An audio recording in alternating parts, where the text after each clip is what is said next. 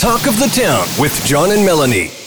And joining us is Carolyn Smith. Carolyn, before we get going, tell folks what E3 is. This is a wonderful organization. It is a wonderful organization. Thanks, John. I'm a little biased. E3 stands for Educate, Empower, and Enable. And we are pretty diverse in the services we provide to adults with intellectual and or physical disabilities in the community. We also provide a variety of services to young children and families through our early on centers and our Tots and Tykes program. I love this organization because although you do get some government funding, which, great that our tax dollars are going to something positive, but it's also, you do a lot of your own fundraising through the businesses that you run with the folks that you support. Exactly. We have what we call social enterprises. So we operate a motel in Wasaga Beach called Oasis by the Bay. And we operate the Reuse Center here in Collingwood. Now, certainly those organizations help pay the bills, the bricks and mortar. But doing the job, you do rely on volunteers. And we're fortunate that we have a town that's very big on volunteering. We are very fortunate, and yet the numbers are down across the world, actually. It's not unique to Simcoe County. It's not unique to Ontario. I think post-pandemic, people are still a little bit afraid of contracting COVID. And I think some of our values shifted during the pandemic when we had to focus on our own families.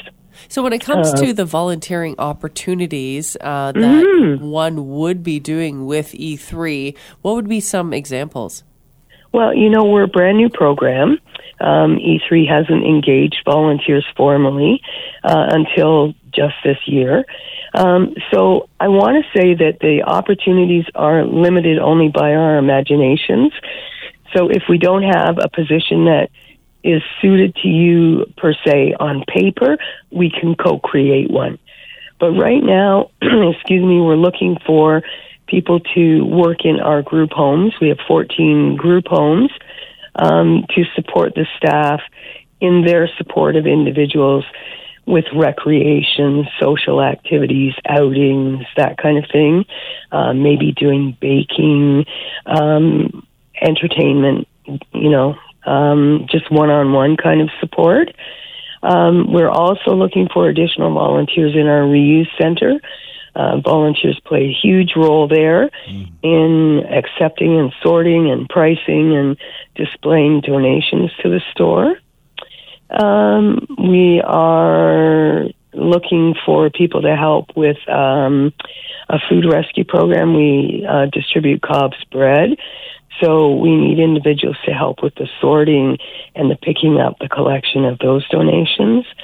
As I say, it really is endless, but the one-on-one support is what we're needing most at this time.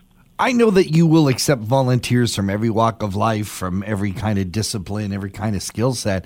But when as volunteer manager, when do your ears perk up when you hear about someone? What makes the perfect volunteer for E3 Community Services? Oh my gosh. I think the perfect volunteer is one who knows what they need, who is very clear about their own expectations, and who has a sense of shared values with our organization. So somebody who is clearly committed to independence and integration in the community. One of the beautiful things I think about E3's volunteer program is that the mandate is to integrate into community life and to create joyful, productive relationships in the community. So we're also looking for opportunities for the individuals we support, that being individuals with intellectual disabilities, to be active volunteers in the community themselves. It's just such a wonderful program, and I really appreciate everything you guys do. Yeah. And it's interesting that as volunteerism goes down, as we hit into a recession, I would imagine, like many organizations, your need goes up. The need is the needs are going up exponentially, and not just with us, right? The pandemic has been tough on all of us economically, but for those folks trying to survive just on ODSP, it's been really hard. And so some of those individuals need a little bit of extra support.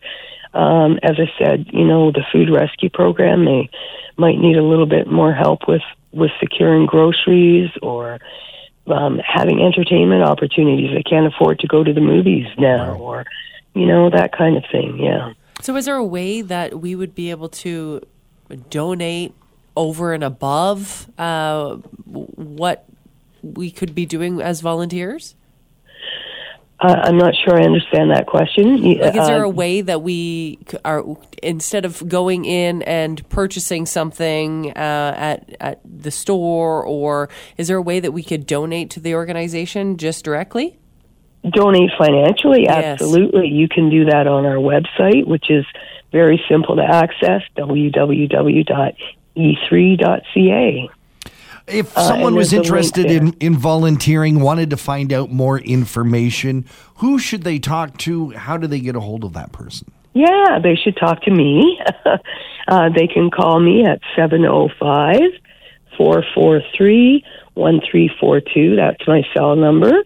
So I can accept a text there as well.